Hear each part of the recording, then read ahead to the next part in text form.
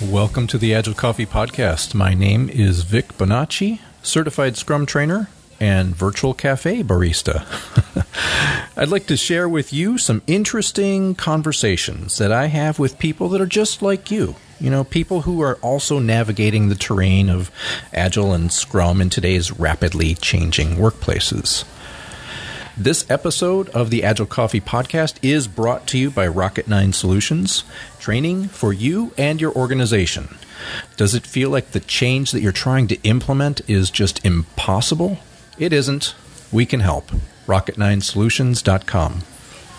The Agile Coffee Podcast is part of the Agile Podcast Network. So many good podcasts. Check it out. And maybe, I don't know, maybe you, like me, have more time now to listen to podcasts. It could be the opposite. Maybe you used to listen to podcasts on your commute. But guess what?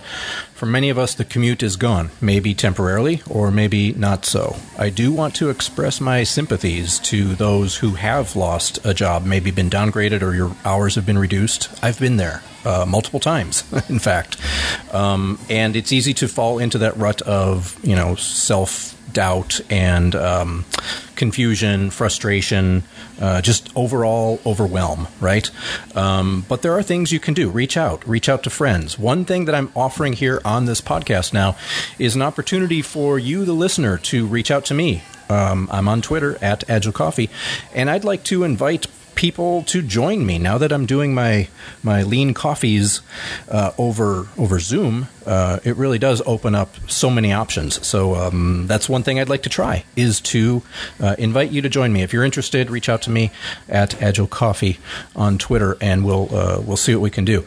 Another thing I'd like to say is, if you do have the time and you are perhaps looking to transition into an Agile role, specifically a Scrum role, look at learning, look at taking classes, look at improving yourself. Now's a great opportunity to do that, because so many people might be not paying attention to that. So, do you have a certification? Have you gotten your Certified Scrum Master, your CSM cert, or your Certified Scrum Product Owner cert? Would you like to advance, get the ACSM or the CSPSM? There's a lot out there that we can do right now to level up ourselves. So whether you're out of jobs, between jobs, looking for your next opportunity, or you're in a current opportunity and you just want to add these extra skills, learn from experts, meet other people who are in it like you, bring that back to your organization and get recognized for the work that you're putting in now to make yourself better. Just something to consider. It's what I'm doing, and you're going to hear more about that in upcoming episodes. But that's it for now. I'll get off my soapbox, and I'm going to begin serving up these little espresso shots for you right now. So back behind the bar for me, I invite you at this time to sit back, relax, and enjoy a fresh brew of Agile Coffee. Agile Coffee.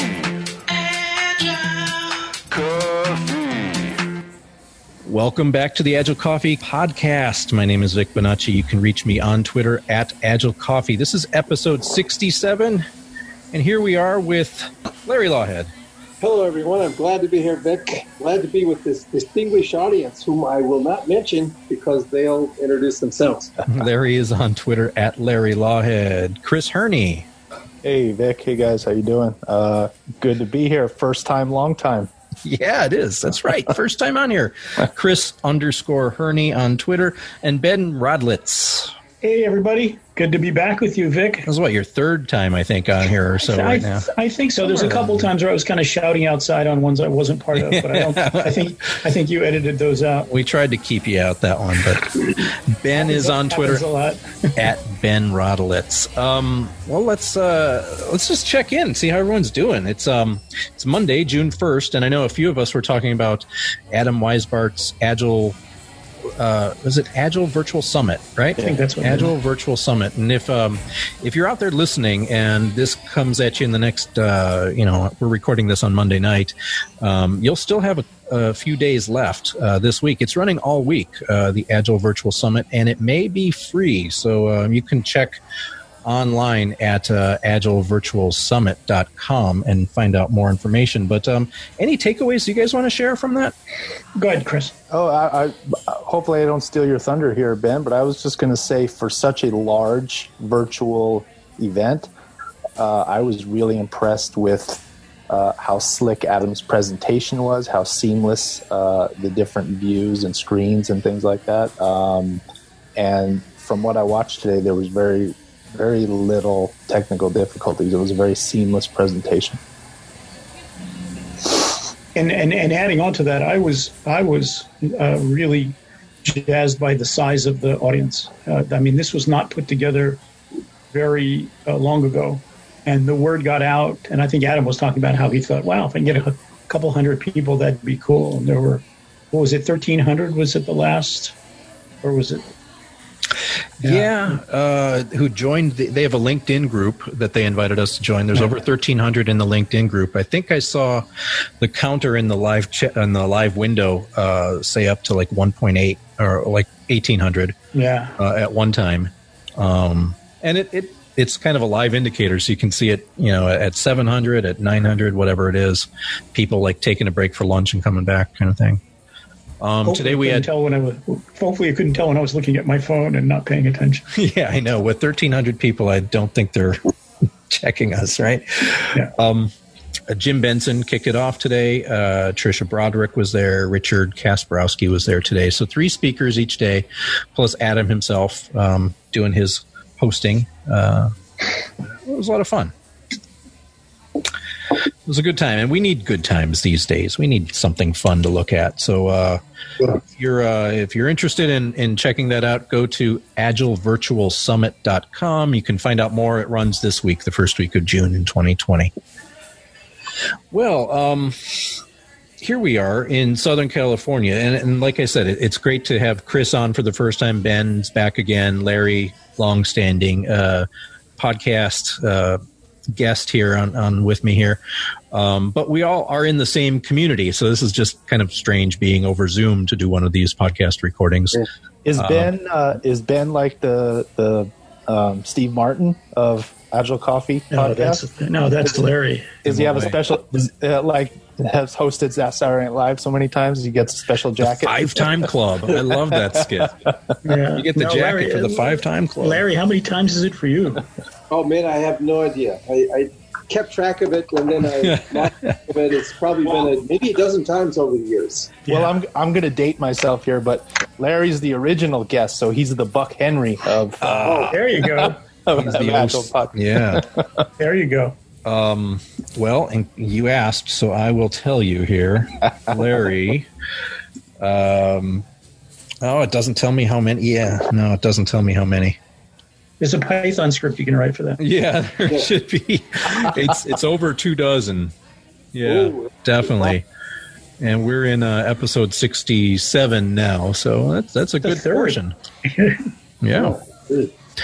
Anyway, we've got a couple of topics here on our virtual lean coffee board. I'll give you guys a couple of minutes to look them over, see if you want to add any others, and we'll go ahead and vote. 3 votes apiece. I know that one of us came prepared to talk about something specific, and that one of us is Larry, who was just last week, I think it was, a little over a week ago, at our local Agile SoCal, the one that Paul Moore puts together, speaking to a group of, I think there were close to 90 of us there that night. There were a lot, maybe not quite 90. But how did that feel, Larry, given your overview, your presentation? I really liked it. It's just a little different to talk to a group you can't see, so it's it's fine. I had this thing on my mind that I wanted to, this thing on my heart I just kind of wanted to get off my mind or whatever, and it was good. It was really a struggle for me to say that SAFe is a valid framework, and I was happy to share that struggle because I have a feeling by the amount of people that showed up, it was either a struggle for them also, or they were finally happy to find somebody that got converted or whatever. And as I went through the notes again before I published them, I gave them all to publish. I just went through that idea of fundamentalism. We can't afford to be fundamentalists here when it comes to our agile frameworks and the things that we like. We can't change the world of work with a closed mind, and so this was a personal exhortation that I had to give myself. So yeah, it was good. Well, then let's jump into that first topic. You have your transformation beyond the chasm.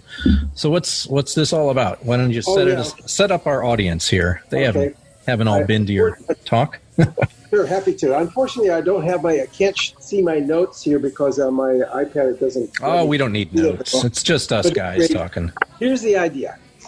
Beyond transformation beyond the chasm. I've done a lot of reading into this, and the idea is that when you cross the chasm with your transformation team, that comes from Moore's book, Crossing the Chasm, obviously, the conversation changes. And where we've been, or as I, as an agile coach, a transformation coach, have been most of the time is on the left-hand side of that chasm, meaning you get an invitation by an organization to come in and help with the agile adoption. That usually comes through the COO, maybe at the very most, or some director of IT, and you help at the team level. And that's great. We've had some great progress, right? But we've always talked about, hey, we got to move this into the organization. We got to scale into the organization. The thing that I really have in beginning to understand is when you cross that chasm, the conversation fundamentally changes. You have a CEO that wants to know what's going on. You can't tell him, oh, we'll just figure it out, I just recently went to the Scrum at Scale forum that I go to quite often, and there was a question on metrics, and everyone shared their ideas, and they said, well, basically the team figures that out. Try to go to a CEO and tell him, well, we'll figure out what metrics are possible here. Just give us a little bit of time. You can't sell that to him. That's not going to be valuable to him. He's thinking, let's while we penetrate the market. How do we? Yes, exactly. So I want to interrupt you there real quick. Just when you're talking about crossing the chasm, for those of you who are not familiar with the book by Geoffrey Moore, Crossing the Chasm, he has in it a bell curve which kind of describes the technical life cycle. I think he calls it the technology adoption life cycle. All the way on the left-hand side, very small number of people. You've got the innovators. The next group over is the early adopters. Then you've got this big gap, and that's the chasm that you're talking about there. Before it goes into the primary portion of the bell curve, you've got your early majority and your late majority, which is probably like 60, 70, 80% of the curve. And then the laggards are on the far right. Sorry to interrupt. Go ahead there, Larry. Please. I get a little bit excited sometimes. So the whole point is here, the conversation changes. You're not going to go to a CEO and tell him, oh, we got to figure this out. No, he wants a integrated solution. He can't sell to board of directors a non-integrated solution. So that's kind of where it breaks down. You can do experimentation on the left-hand side of the chasm with half-baked solutions, I guess you call it. What is Scrum? Scrum focuses on the team. You have to have something bigger than Scrum when you cross the chasm. Scrum at Scale, I appreciate it deeply, right? But does Scrum at Scale give us a roadmap that I can get to a CEO and say, this is what we'll do? Or if I'm the transformation expert that I believe I am, I should be able to design that for that group, for that organization, and then take it to the CEO. But we've had this disconnect between getting started and really bringing it into the enterprise. And so that's kind of what my thinking here is, that conversation changes. So the questions I have are, how have you seen that conversation change, and how have you led a different type of conversation with people that want an integrated solution, that are more conservative and aren't going to just take it because, wow, it's a great idea. Larry, I like when you talked about Scrum being at the team level, and then at some point we have to propagate these good ideas, these values and principles across the organization. So here's a statement that I've been guilty of saying several times to different clients. Tell me what you think of this. If all we're ever able to do is say, for example, wrap a good, sound Scrum process around engineering, and that's as far as we can ever move the needle, the overall gains for the organization might even be negligible. Mm-hmm. Exactly. Yeah. Yeah, that's what bothers me. There's another statistic that I had on my notes that I can't share. But in 2017, so a little while ago, Hewlett-Packard did a survey of 601 of their clients. Yeah. And really, if you look at that, you go, man, have we even moved the needle? I realize that the Verizon One, does the yearly State of Agile. We're way off into the 98th percentile. And Hewlett-Packard put us at about 68%. Doesn't really matter. The whole point is, what's beyond the chasm. They wrote a book about that Hewlett-Packard case study. It's a good book. And really, if I'm being honest, that's where I got that message from. The book about Hewlett-Packard is basically a way of them saying, here's what we did, and it was a mistake, and it didn't really gain us a lot, right? We wrapped our engineering teams around some agile framework, and we noticed that we didn't really improve the outcomes of our organization that much. Yeah, we have to be able to show that we're bringing value. As excited as I get, and I know, I'm convinced this is the greatest thing, man. We can really have an impact on an organization. But when I see the statistics and I look at my own history as a coach, I go, gee, am I moving the needle? Then I need to rethink how I cross that chasm and who I talk with and what answers I give. So do you want my answer from 4 months ago, or do you want my answer today after a 4-month experience at Chevron? Because 4 months ago, I would have agreed with you implicitly, and now I am almost, maybe not 180, but 130 degrees off of that. And I never would have believed that.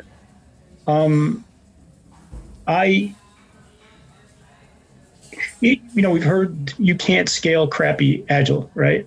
We've all heard that before. And I've mostly been of the attitude of, if we can get the leadership on board, that's what we need to do. That'll make the biggest difference. Yes. And I'm finding, and this is kind of going over into the other two topics that I was interested in talking about. I'm finding that experiential or empirical Agile training, Agile coaching, to me is way more valuable.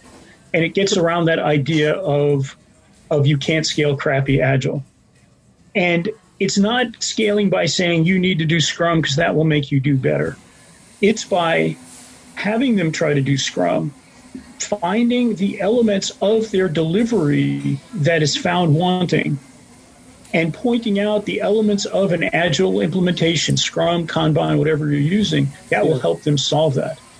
And then when I talk to the next level, at the product level, the business level, and say, how would you like to get your highest value stuff quicker?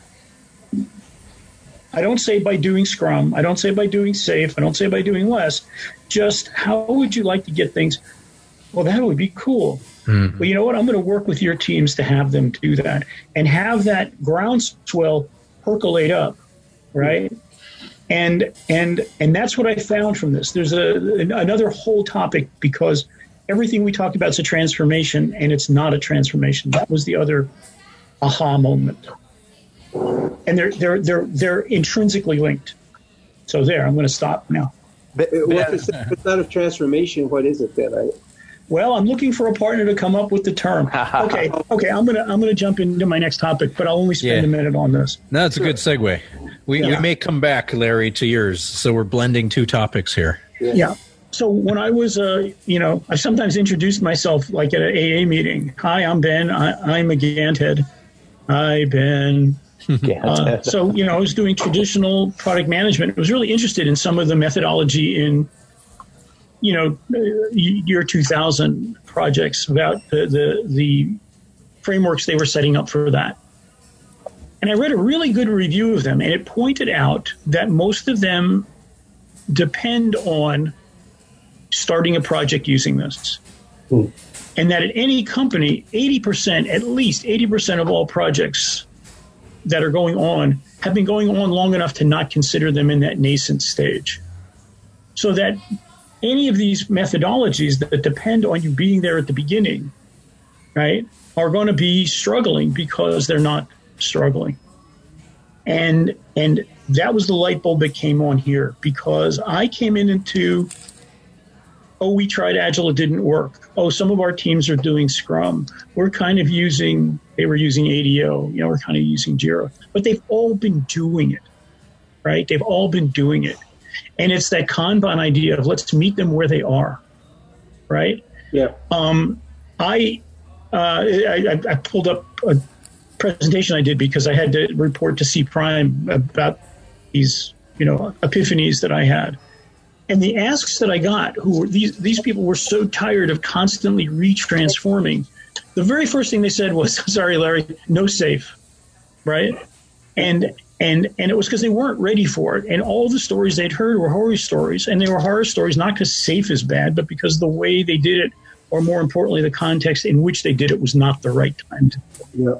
Yep. Right? You've heard me say before, hey, we did an open space thing once that was blank is not the problem. And we just listed all the things. Jira is not the problem. Safe is not the problem. Scrum is not the problem. But safe and things like that aren't bad, but they make it easy to do bad things. Yep. Right? So we need to, and Jira is even a bigger example of that. We need to separate those things. So they said no safe. And they wanted no academics, no theory. We want actionable stuff, right? They were interested in best practices, and we talked about why that's not necessarily the right way. But one of the supervisors actually used the term coachy coach speak. I don't want coachy coach speak, and I don't want the Wild West. I don't want everybody, I don't want the, self-organizing, do what you want, go off on your own rails, and then we find out nobody's doing anything right, okay? So we had to hit a balance on that. But it was transformation fatigue, and they weren't transforming anymore. Yeah. So is it an agile rejuvenation, an agile resurrection, agile resuscitation? It's not a transformation. And if we start every time doing a Control-Alt-Delete, sorry, Mac people. If we constantly think like we need to do a Control-Alt-Delete and start over every time, we're going to get change fatigue. And it's not going to happen. And if we can do create culture bubbles from the bottom up and prove to the people above them that they're getting benefit out of doing this. Let me give you a perfect example of something that I completely changed on. I had 9 Scrum teams and 4 Kanban teams. The 9 Scrum teams, not one of them has a definition of ready or definition of done. Not one of them. And I left right when we were going to do it because now I could say, let's look at your last 2 sprints. One of the root causes of why the sprints weren't going well was because da-da-da-da-da-da, work backwards. Your stories weren't ready. Yeah. Right? Now, if I'd gone 4 months earlier and said, create your definition of ready, they'd have done what I'd have done. They'd have gone, Google, definition of ready. And they would have found 3 of them, and they would have put all these words together, wouldn't have meant a thing to them. They would have had this great kumbaya discussion, create it, put it on their wiki page, never look at it again, right? And now, 4 months later, they see what things they're struggling with, what things don't. And that's why I'm thinking of it as imperial or experiential coaching, is I'm going to give you enough framework to get to where you can start experimenting and find what works and didn't work. I did 1.5 hour class, and the rest are all under an hour. And almost all of them were written contextually for the teams. I agree with that, Ben. That's kind of been my approach with different clients. And it's interesting because when you start off with different clients, a lot of them do want you to unfurl your cookie cutter approach, right? And to your point, Ben, right? I don't really. And this kind of talks to Larry's point too, is I don't really know exactly what I'm going to do until I get in the room with your teams and see what they're struggling with, see what their reality looks like. Ben, going back to your comment about not scaling crappy Agile, that's really interesting to me. And this is one of those situations where I'm kind of enthusiastic about maybe having my mind changed. One thing that I've often said, because I've had several clients who on day one want to talk about scaling. And I've always tried to pull back the reins a little bit and say, look, you can't scale what you haven't got. And at the team level, you don't have any semblance of good Agile practices and embracing the values and principles and things. But correct me if I'm wrong, but what I'm hearing from you is let them try to scale crappy Agile so they can see where they're struggling, and empirically, adapt to that. Is that kind of where you're going with that? Not exactly. I mean, I'm of the Craig Larman, if you're thinking about scaling, don't. And what we did was, and what was even better was that they kind of saw the need to do this was a few teams, the teams aren't set up quite right. Mm-hmm. So there was a couple of initiatives where two teams needed to work together. And they had the typical nuts and bolts questions. Do we put them all on the same ADO board, the same JIRA board, or do we keep them separate? Do we mix our stand-ups and all that? And I said, those are great questions, but let's get the bigger picture first. And the scaling came out of context. Okay, now you need to have the two teams work together. What would be a good framework to put around that? Mm-hmm. Right? Well, the last thing they did when I was there was a 1 day. They were calling it PI planning. They were calling it, modified PI planning. I asked them to change it to quarterly planning just so that we didn't get it confused with SAFe. But I didn't think they were doing nearly enough preparation and stuff. And their attitude, they were telling me, the coach, we just want to try this and see how it works. I thought, cool. And damned if they didn't step up to do that. And exactly what my sponsor wanted happened. We had a great retro about what to do better next, which never would have worked if we had done 2 days of SAFe for teams and 2 days of leading SAFe, and got the Scrum Masters doing, SAFe for Scrum Master stuff where we spend 1 day teaching you SAFe and 1 day teaching you bad Scrum. So again, and I am totally upfront that this was not what I went in intending to do, but it was a lot of work. I mean, I checked, I wrote about 15 new 1 hour, half hour, 1 hour little trainings. Wow. But they were very contextual. One of the benefits of dispersing the teams was I was doing relentless observations, relentless. I was in at like 3 meetings at the same time, because now instead of folding up my computer and trying to find the other meeting, I left meeting and joined meeting. And the other thing it helped me with in meetings, I hated typing. While somebody would say something, I'd be typing. I'd immediately type something and it'd be like, oh God, what did I say? What's Ben going to talk to me about? So I would just write notes, and I just cleaned up my backpack since this thing ended. And I haven't looked at my backpack in 2 months because I haven't been moving anything. And there were notes from meetings from 2 months ago. But once we started this, I was taking notes during the meetings and immediately sending them the notes right afterwards. Yeah. And that set up the context, and that set up I see what you're saying. Could we talk more about whatever you asked us about? Mm-hmm. It was so, we talk about what we do being empirical, with transparency and inspection and adaptation. There you go. And that's really what we did. Who'd have thought that would work as a coach? Isn't it ironic that the goal, the outcome that we're trying to coach teams to derive is empirical process control in terms of product development? Yet as coaches, we are often not willing to employ empirical process control on our coaching. I've always thought that was pretty ironic. That's really point, right? You can always tell the coach by the flat forehead from going, why didn't I do that before? My forehead is flat because I'm like, why are my neighbors now cutting their lawn? It's like 4:30, 4:45 on a Monday. I can't hear it, Vic, so... Well, that's good. I keep muting it because it sounds like he's in my front yard. But anyway.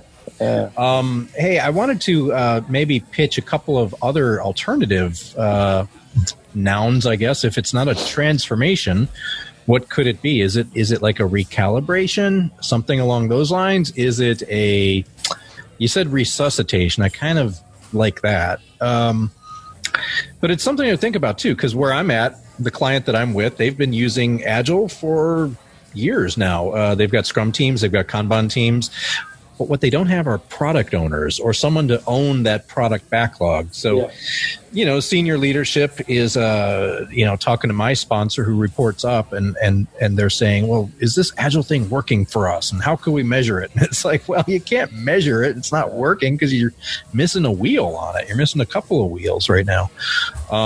And so I think that if I was to go out there, and I have started talking to teams, but if I were to talk to all the teams and do a survey and do any kind of training, it would feel to them like, oh, here we go again. We're starting this whole Agile thing from scratch, where we're not. We're not starting. You guys have made great progress before I even came on board, great progress. So it's not like we're transforming all over again. We're not hitting the Control-Alt-Delete again. I'm a PC user. I don't think I've ever joined a client that hasn't already had something in place to build on. Interesting. You know what I mean? I don't think I've ever gone into a client where no one had any clue about any of this and they were completely dysfunctional and not getting some product or some value out the door to the customer. I mean, some are more dysfunctional than others, but there's always been something to build on. Even if that thing that you find to build on is nothing other than a willingness, right, or some enthusiasm, right? Maybe their policies and procedures are completely bureaucratic and full of friction, but there's always this will tie into Colleen's whole thing, right? What is her saying? Coalition of the willing. Right? Yes. Yeah. There's always going to be something that you can build. There is a little bit like when you're working on your kitchen. First, you have to do a little bit of demo. I on this posting I had resetting a bone that's broken. You got to re-break it, right? That's funny. That's exactly the analogy I was just about to use, because I had one group that had two teams very closely aligned, and one Scrum Master was brand new, and the other had been doing it for a year and a half. And the one who was brand new, I said, hey, if you have any questions, just come. And before I finished the sentence, she was at my desk, asking questions. That was her attitude. And she was just really nervous. And she said, Jamarcus has been doing this for so long. And I said, don't worry, he'll catch up to you in no time. The beginner's mind, right? Yeah, right. Yeah, you must unlearn. He was being very efficient, because he had his sprint review and sprint planning meetings together. And in under an hour. I said, okay, one definition of efficiency, he's being very efficient. But again, with him, because he was great, he always asked hard questions.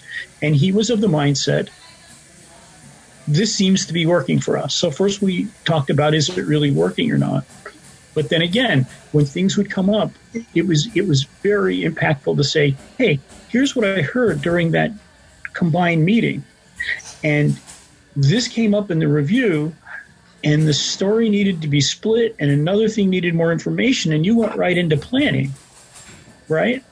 And you didn't have that time to do the stuff you needed to do. And by the way, your planning may be your retro may find things that came out of the review, and your planning may be impacted by your retro. And if there's a reason for that flow, but let's talk about what you saw.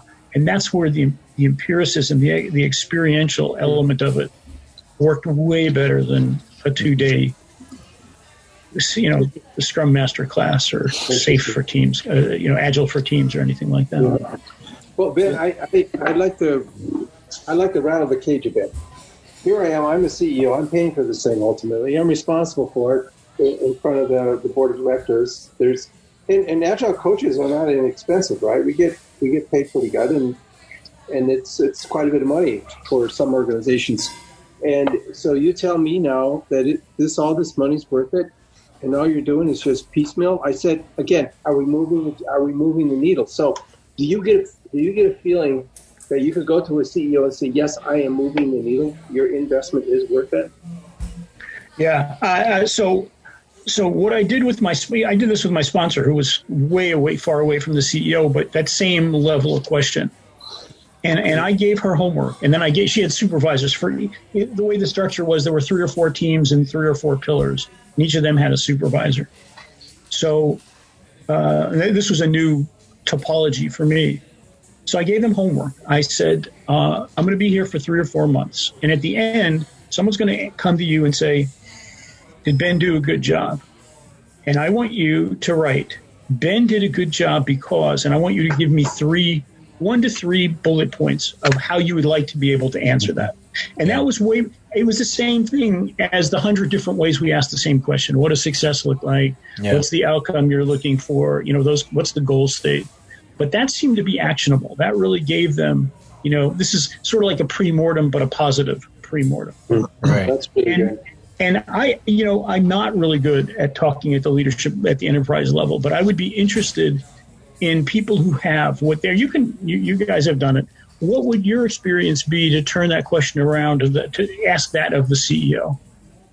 What are you looking for? What does success look like to you? Yep. Because I guarantee you, I can make velocity go up. I mean, it's self-referential. If I tell you what I think success looks like, that's what I'm coaching to. I have, by the way, Larry, I have talked about the 4 quadrants of predictability and productivity and quality and engagement or morale. So that's usually the kind of metrics that I'll talk to leadership about and not tell them that productivity has nothing to do with velocity. Mm-hmm. Yeah. One of the real benefits of this engagement was, we called it the B word, balance. They had a lot of patience, and it's local optimization over global optimization. Wow. If you want to see improvement in 3 months, I will show you improvement in 3 months, but it won't be the improvement you need for the long term. And Vic, the last time we had a lead coffee, we talked about how do you balance giving the client what he wants versus he or she what they want versus what they need. Yep. And Larry, that I think is the crux of the problem of that you're bringing up. Yeah, it's an interesting question, Larry, because I really appreciate the way you put yourself in the C-suite's mindset, right? These are people who are just on all the time, and they want very tangible black and white decisions on the spot. And if we're being honest with ourselves, as an Agile coach coming in as a consultant or even as a full-time employee to a new organization, we don't yet know what they need, right? And it would be probably disingenuous of us to sit in an interview with a C-suite guy or girl and say, hey, this is what you need. You need more story points per sprint. You need this, that, and the other thing. Here's something that I learned that's really helped me in this area, and this is anecdotal. This is just me. But some of you will recall from Rocket 9's Agile coaching cohort. It was basically a book club. We read 3 books and we did pseudo book reports on them. Right? We talked about them. The one book was a Lencioni book, Getting Naked. It was a fictitious book, but it was designed to give consulting advice. And one of the pieces of advice was give the business away for free. And the way they described it is a consultant goes into a new client, they have some discussion. The client says, well, what are you going to do for us? And the consultant says, why don't I spend a day with you? I won't bill any hours. I'll spend a day with you. I'll spend a day with your teams, and we'll make observations. We'll have conversations, and we'll see if we can derive a shared understanding on what at least a high-level roadmap is. I've done that.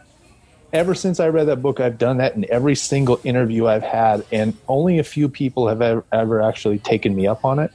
Wow! But to across everyone, they all seemed impressed with that offer.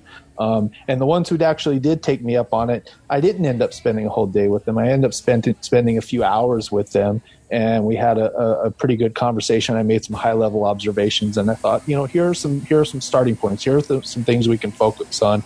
Here are some a little bit more granular topics that perhaps we can unpack and dig into and see if we can make some improvement in a short amount of time. I think coming into an engagement without having observed the teams and observed the organization, it's too ambiguous at that point to make any sort of promises about what deliverables we can have in like a 30, 60, 90 plan or something like that. I hadn't thought, Larry, you've given me some more things to think about this last engagement, because I know it was a really good 4 months, and I got glowing notes from my sponsor to my C Prime bosses and her to her bosses. And then in meetings where we moved up to the product level, and the product owners were not embedded product owners. They were more like product managers with a lot more responsibility, but a lot more interaction with the client. So they were really hard to engage, but were really good when they got on our side. So let me ask you, Larry, how would you present this? Because at the end, you made me think, how do I know it went well, other than, delusionally like I normally am? And I had in my sponsor's note to her boss talked about it wasn't cookie cutter. The teams really got what they needed. There wasn't any big academic stuff, but it was tangible, actionable stuff. That was one thing. The product owners completely, they had a whole business segment, vertical, one of the 4 verticals, had a meeting just telling the rest of the people what they do. And one of them said, I got to tell you, the teams are working agilely, and I am feeling like I'm being listened to as to what I want, because they were the customers. This was the IT group for that. I feel like I'm getting listened to, and I'm seeing things way quicker, and it's closer to what I want. Right? So we know, hearing that's gold. That's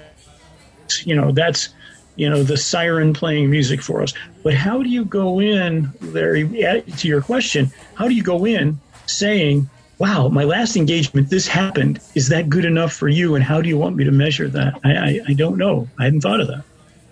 Yeah, I think going back to Chris's argument, and I will answer the question as best I can from my point of view, is you have to understand the business that you're dealing with. Back in my nonprofit days, when I went into a city to find out what the subcultural groups were, I spent a lot of time with those groups just listening. What are your problems? And I sometimes didn't even have to ask the question. It was quite obvious, but just let them talk.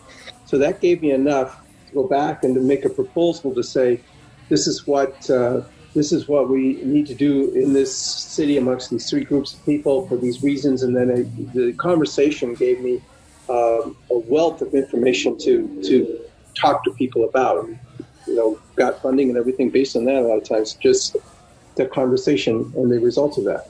I think what you've just mentioned, Ben, is perfect. I would go to a CEO, because what is his or her issue is, this is really interesting, and I'm not going to get off on that now, but I did put it in my notes that I sent based on, the conversation I had during the meetup. I put in a bunch of information about what pressures companies are under today. Excuse me. And companies today need to innovate, or they're not going to survive. And so a CEO understands he needs to innovate. So begin there and work your way backwards. So based on your example, you need to innovate. And guess what? Your product owners or your product managers are now listening to the team, and the team is listening to them at a higher level than ever before. And your product managers, they're listening to the customer. So now when the customer says he needs something, it goes to the product manager, and then it gets to the team, and it gets there flawlessly. Here's an example of how that works. Or here's an example of how that worked in the last company I worked with.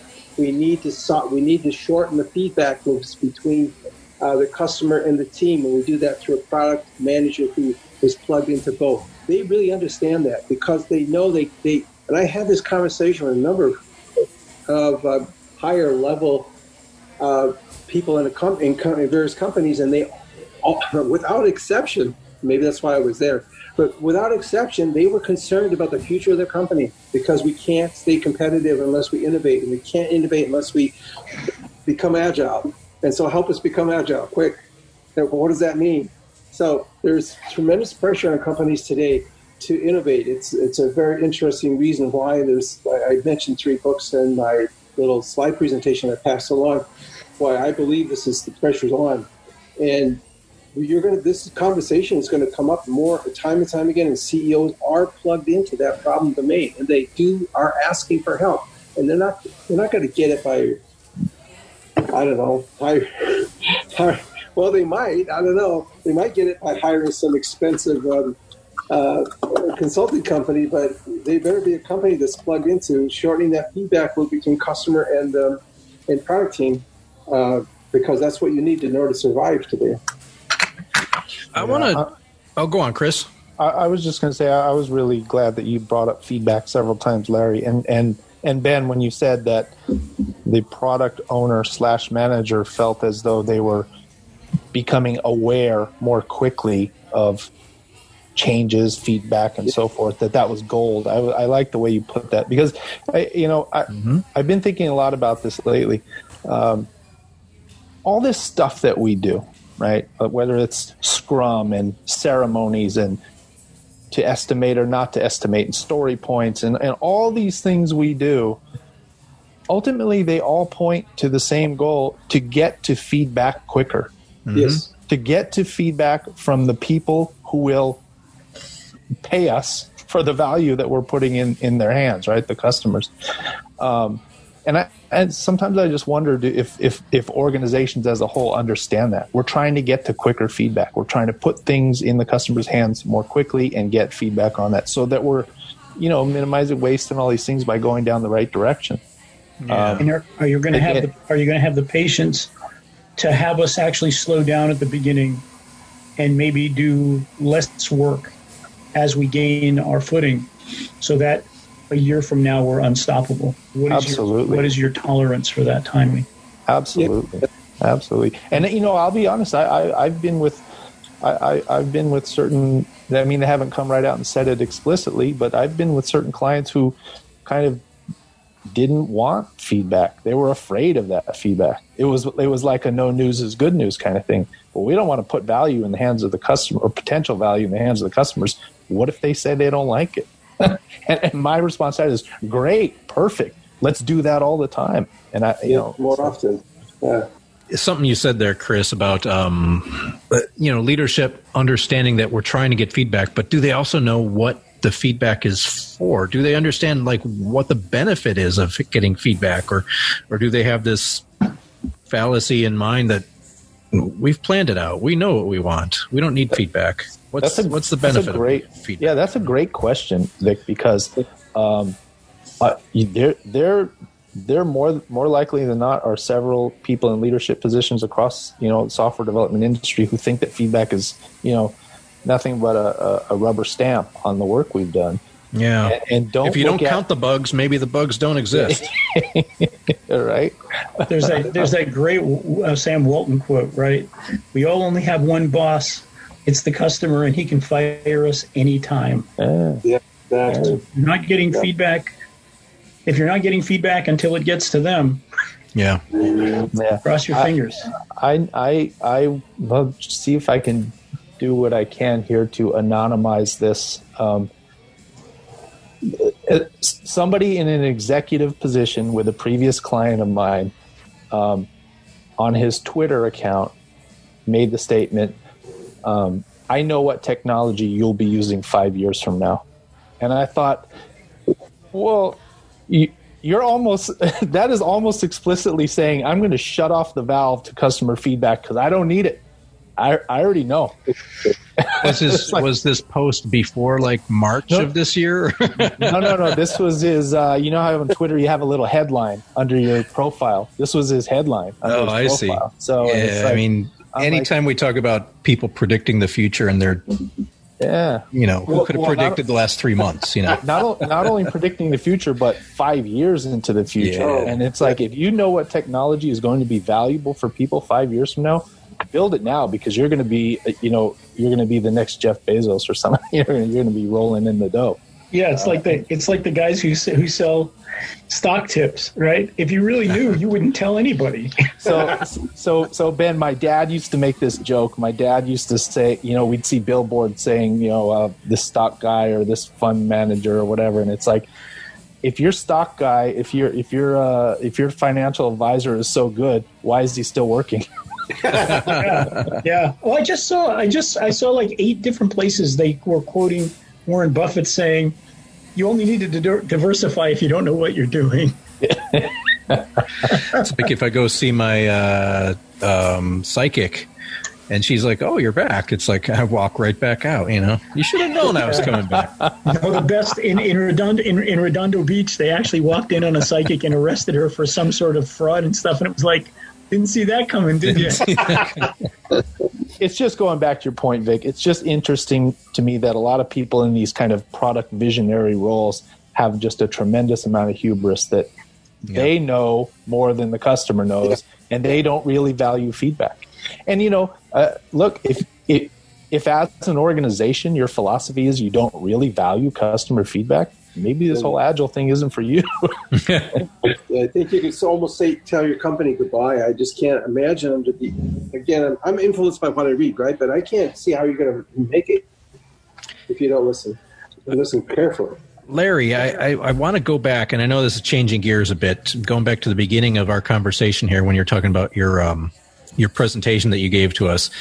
I've got the slides up, and you gave me permission to share the slides here, so I'll put them on the website, agilecoffee.com/episode 67. People could see the other resources that we're naming, any books and so on, but also have a copy of Larry's slide deck there.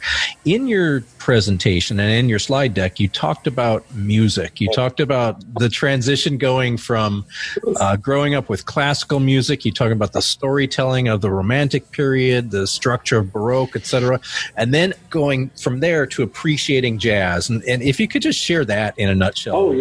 With the rest of us here. Yeah, without my musical support. Right, I try my best, right?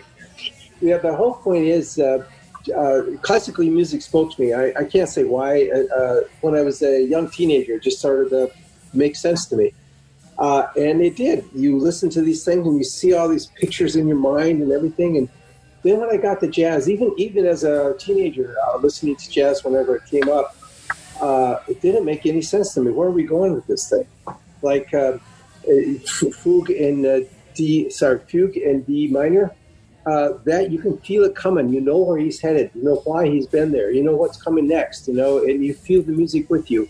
Tchaikovsky's 1864. 1864. Yeah, the 1812. Thank you. 1812 overture. Because you can hear those bills, and from a Russian Orthodox point of view what that means, and then you hear the conflict, and then you see the celebration at the end. That all makes sense. But you get into jazz, and it's like, what are these guys doing? It's like, wow, okay. I really like the fact he's playing the saxophone, but what does that have to do with the drums? Okay. Yeah, what's the narrative? There's no story being told here. Yeah, or at least it's hard to tell what it is, right? I'm trying to piece this together, and it doesn't make any sense. But when I saw the masters, I guess these guys were passionate about it. They were musicians from Austria, Slovenia, and Croatia.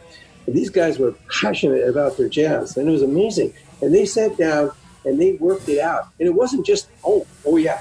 First concept that went out the window is just haphazard. Do whatever you want. No, man. These guys were intense. They go, well, play an intro. See what it goes. Yeah, I like that intro. Change that. They wrote it all down. It was in their, wrote all down the notes. And then they would run it up again. They would play the whole thing. And then they would change their notes again, and they would practice. And so what looked like spontaneous stuff on the stage, it was spontaneous, but everybody had a common understanding of where we're headed with this. And then I got to know it. When the saxophone kind of hands it off to the guitarist picks it up and he does his thing, and then he hands it back to the drummer who does an amazing solo. And so you see him passing the ball around, and that tells me that was the narrative that was missing for me in jazz. There is this constant change where Baroque is like, okay, you know where he's headed because he's been there before, and it all follows the same pattern, right? But the jazz, the feedback loops are much shorter, and they can be more creative, and they are extremely expressive, and people play off the audience. I don't think Bach, when he put together he was thinking about the audience, sure, but he was focused on the music. And jazz brings in this thing about where you play off the energy of the crowd and you play off the energy of your musicians. And so I missed that whole thing until I got to know how they put together their music and the kind of teamwork and the feedback loops that they rely on. And that really got me interested in jazz. And I can say today, boy, I really appreciate jazz. And for me, the lesson was, if I would have taken the time to get to know jazz and the brilliance behind jazz, that would have been missing from my life, and my life would not be as full today as it is now if I would have not taken that step. And then you extrapolated that out to the teams, the organizations that you're working with, and you brought that into the whole conversation about SAFe and getting beyond the fixed mindset. I thought it was really well done. You did a nice job there. You said, if you believe you've arrived, you've accomplished nothing. And man, ain't that the truth? That's great. Yes, yeah. You guys know there's Vic, you may know Tom Cagley. He has a podcast called the Software Process and Measurement Podcast. Oh, yeah. Didn't mean to plug another podcast. No, by all means. As well we should, as part of the Agile Podcast Network. You can find all the best Agile podcasts as part of the Agile Podcast Network. Thank you for that. So Tom Cagley's a great guy. I've come to know him pretty well over the years and does a really great podcast, a weekly podcast. He always it reminds me of what you just said. He always signs off his show by saying, if process improvement is a never-ending journey, then why does everyone ask, when will we arrive? I love that. And it's good because, I guess it kind of goes back to Ben's idea about this transformation is like, is there a finish line? Will we ever get there? Yeah, or is it just a consistent series of small improvements that ultimately culminate in maybe a new look for an organization? Man, you just rocked a decades old memory that one of the first of what I'm sure were way too many snotty memos I wrote was subtitled, "How do we know when we get there if we don't know where we're going?" Nice. So that's kind of the corollary to what you just said. I like yeah. Well, guys, before we wrap up, I just wanted to do a real quick check-in on what you're up to these days. We talked about some learning. What are you doing just to keep your mind from turning into mush, a Zoom, into the swamp of Zoom these days? Well, I just finished a 4-month initiative, so I'm getting tons more fodder for my little entries of my favorite job requirements because I've been looking at a lot more of them lately. So that's been spending some time. But yeah, my background for a long time was as a developer, so I'm gonna probably go to Udemy, and I've done some Python programming. I want to do some Python again, and helps me get better empathy with the people that I'm working with and understand that developer's point of mind. Ben, I don't know how active you are on Twitter, maybe not very, because I called you out on Twitter maybe a few weeks ago. Uh-oh. When I was a kid, not called out in a bad way. When I was a kid, I used to read Mad Magazine all the time. And maybe you guys did too, I don't know. But maybe you guys will remember one of the contributors of Mad Magazine was this guy, Al Jaffe.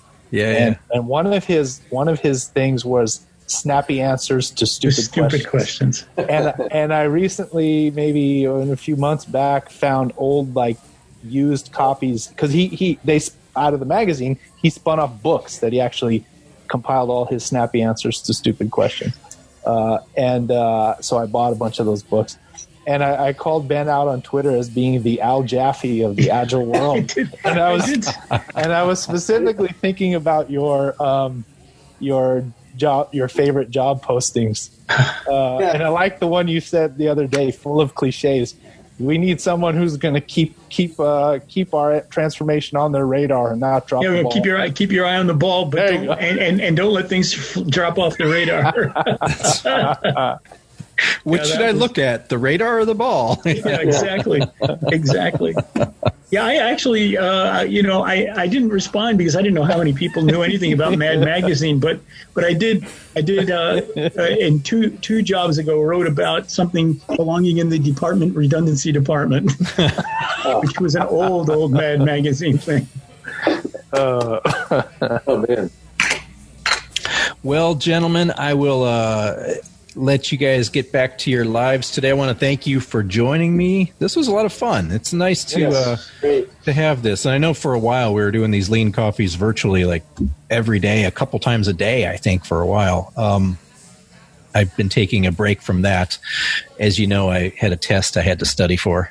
Maybe you don't. Yay! Yeah, that's right. Well, way to go. You got to ring the bell for that, didn't we? I ring the bell. Here it is. I'm going to ring the bell. Thank you, Larry. I missed the bell. I love hearing the bell.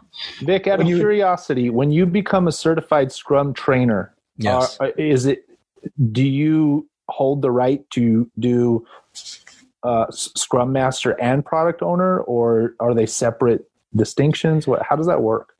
I haven't heard anyone who went through with anything other than CSM for the Scrum Master. Okay.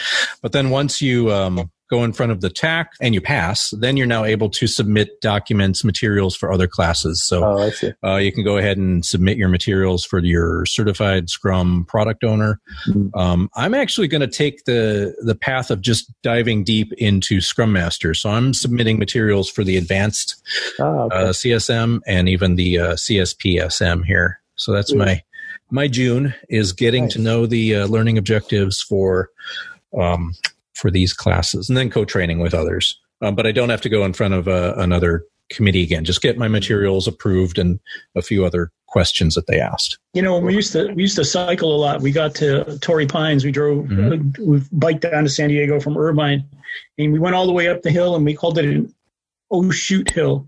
Because every time you got around a corner and you thought you were at the top, you looked and it kept going up. It was like, oh, shoot. I was like, kind of what you're doing. You finished your CST and now you're getting ready to do more stuff. Yeah. Yeah. Well, the difficult part is certainly over. Now it's the other difficult part. Got to be a great feeling. Lifelong learning. Yeah. Got to be a great feeling of accomplishment, huh? Yeah. Thanks. Yeah. Congratulations. All right. So, Chris Hurney can be found on Twitter at Chris_Hurney, Ben Rodilitz at Ben Rodilitz, and Larry Lawhead at Larry Lawhead. Gentlemen, thank you again for joining me.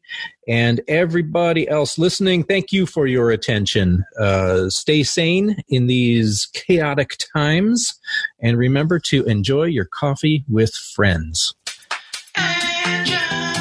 Coffee.